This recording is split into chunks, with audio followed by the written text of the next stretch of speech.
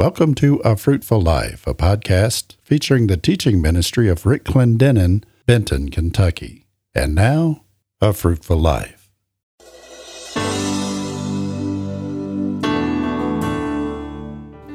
Hello, and welcome to A Fruitful Life with Rick Clendenen. Today, Brother Rick begins Session 2 of the 4-part Guidelines for a Happy Home series. This series is intended to strengthen the home to experience all that God has designed it to be. In it, you will discover how to establish a proper foundation, power of commitment, and the importance of a favorable atmosphere that results in victorious living that in turn empowers us to live in victory in our everyday lives. This is a must for all Christian couples that desire their home to be a little heaven on earth. This series was taught at the Church on the Rock in Berea, Kentucky. On this broadcast, Brother Rick begins Session 2, entitled The Glue That Holds Your Home Together. He begins the message by teaching us the 8 actions attached to commitment. Then he defines the word commitment and reads this text taken from Genesis chapter 24, verses 1 through 19, the story of Isaac and Rebekah. He'll conclude today's session by bringing us the first of 7 lessons that we can learn from the relationship between Isaac, Rebekah, and Abraham. And now, here's Brother Rick. Open our Bibles to Genesis chapter 24.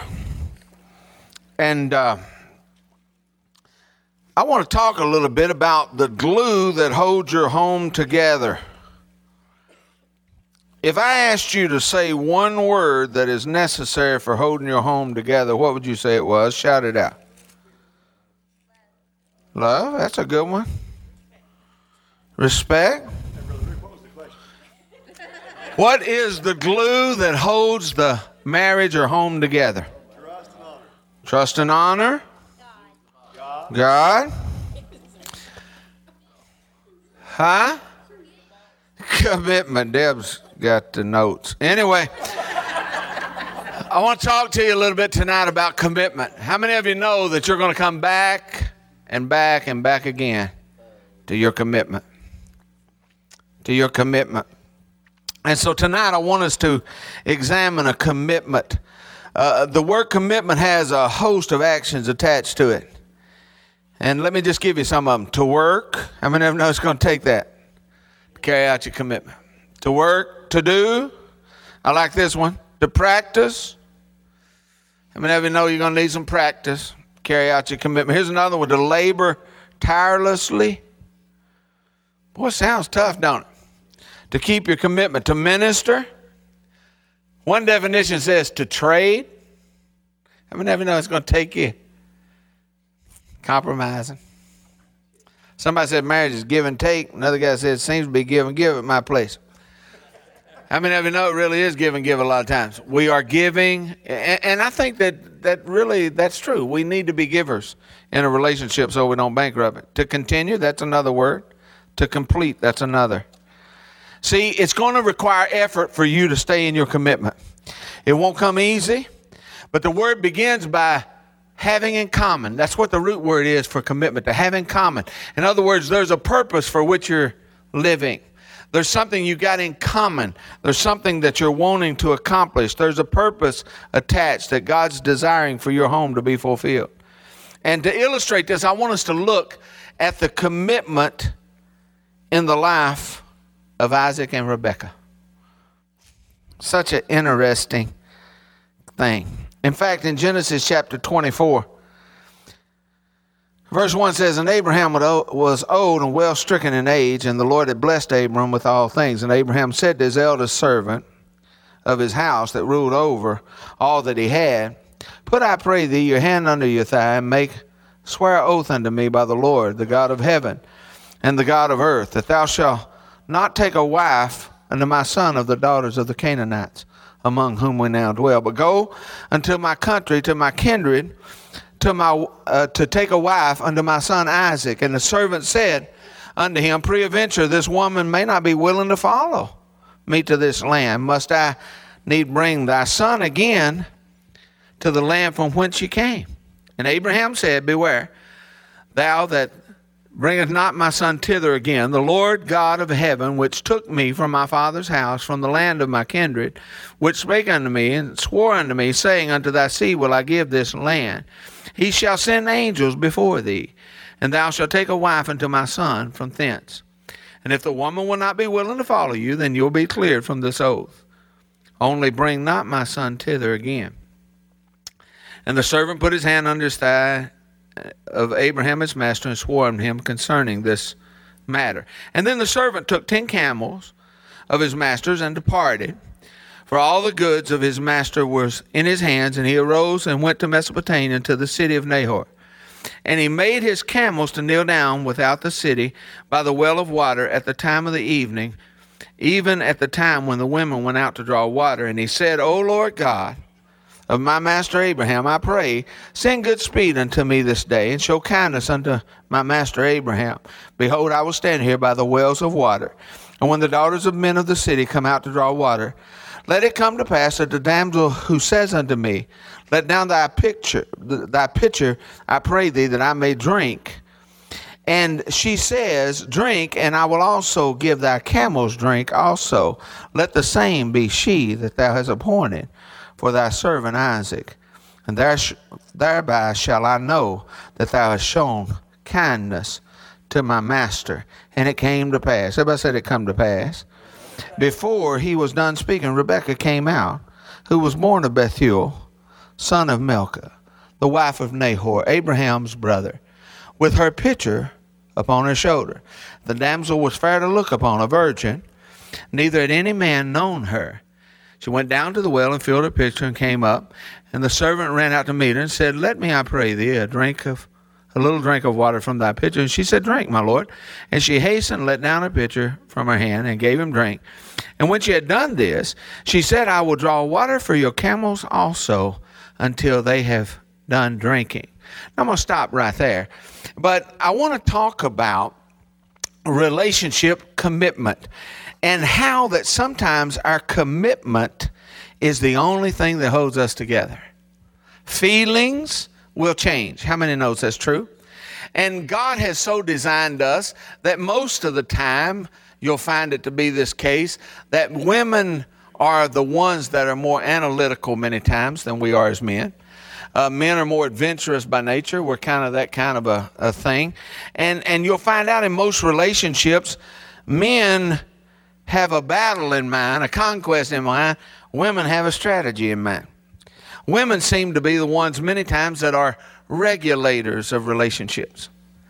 In this situation, I'm fascinated by the fact that Rebekah seems to be the one in the decision making here.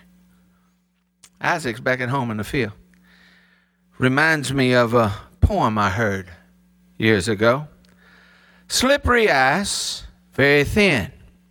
Pretty girl tumbled in.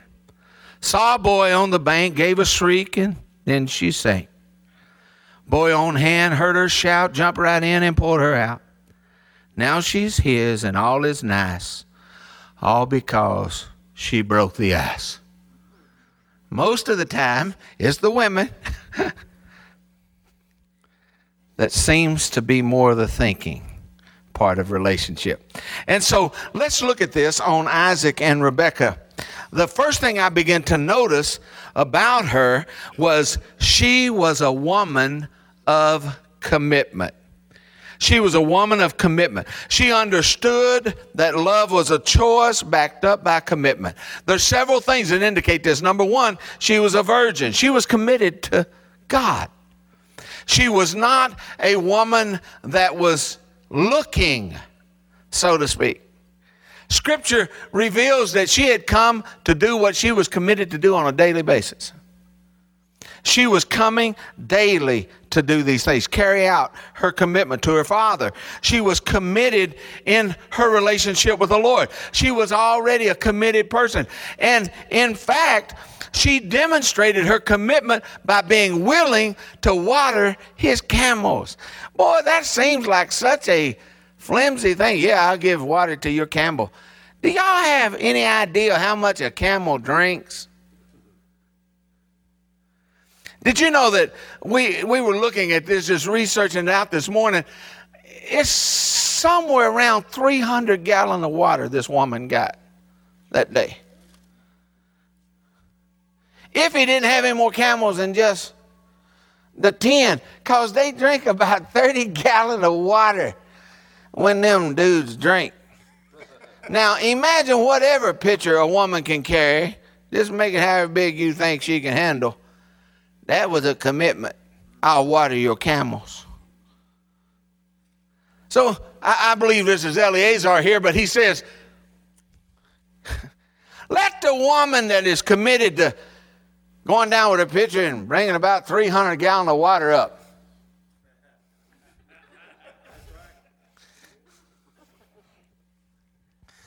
How many of you know it took a commitment? A big commitment. Now, there's several lessons I've learned about this, and I want to give them to you. We're not going to go very long tonight, but I want to give you these. There's about 7 things I learned as I studied this concerning the subject of commitment. The first thing I noticed was that the commitment involved more than one person. Notice this is not a commitment between Isaac and Rebekah only. Let me give you some characters in this. First of all, Abraham prayed. How many of you believe we ought to be doing that for our children's commitments? We ought to be praying for the person that they should have in their life. It should all begin with prayer. In fact, I've always told my kids this. You can choose anybody you want to marry. I can choose anybody I want to bless.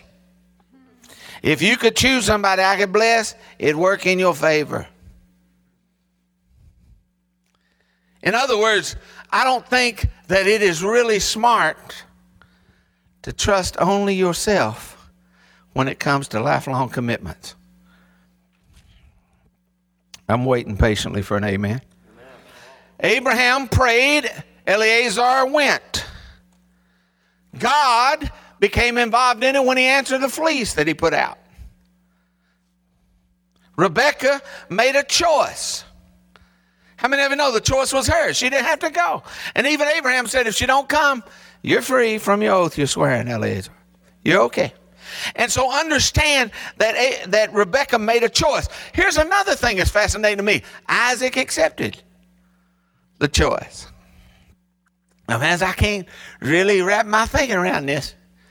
I travel around the world where some places have arranged marriages. I got all kinds of thoughts about that. For one thing, I ain't sure I want, my dad to do that for me. But anyhow, thank you very much. Isaac accepted the choice. Now, here's something very important. And both families blessed the union. It's just my thought. I could be wrong. But it's just my thought. The more people you have that see things the same, the greater chance you're probably doing the right thing. In a multitude of counselors, there's safety. People that love you are not going to tell you things to hurt you automatically. It's not wrong to say, hey, what do you think about? What do you think about this?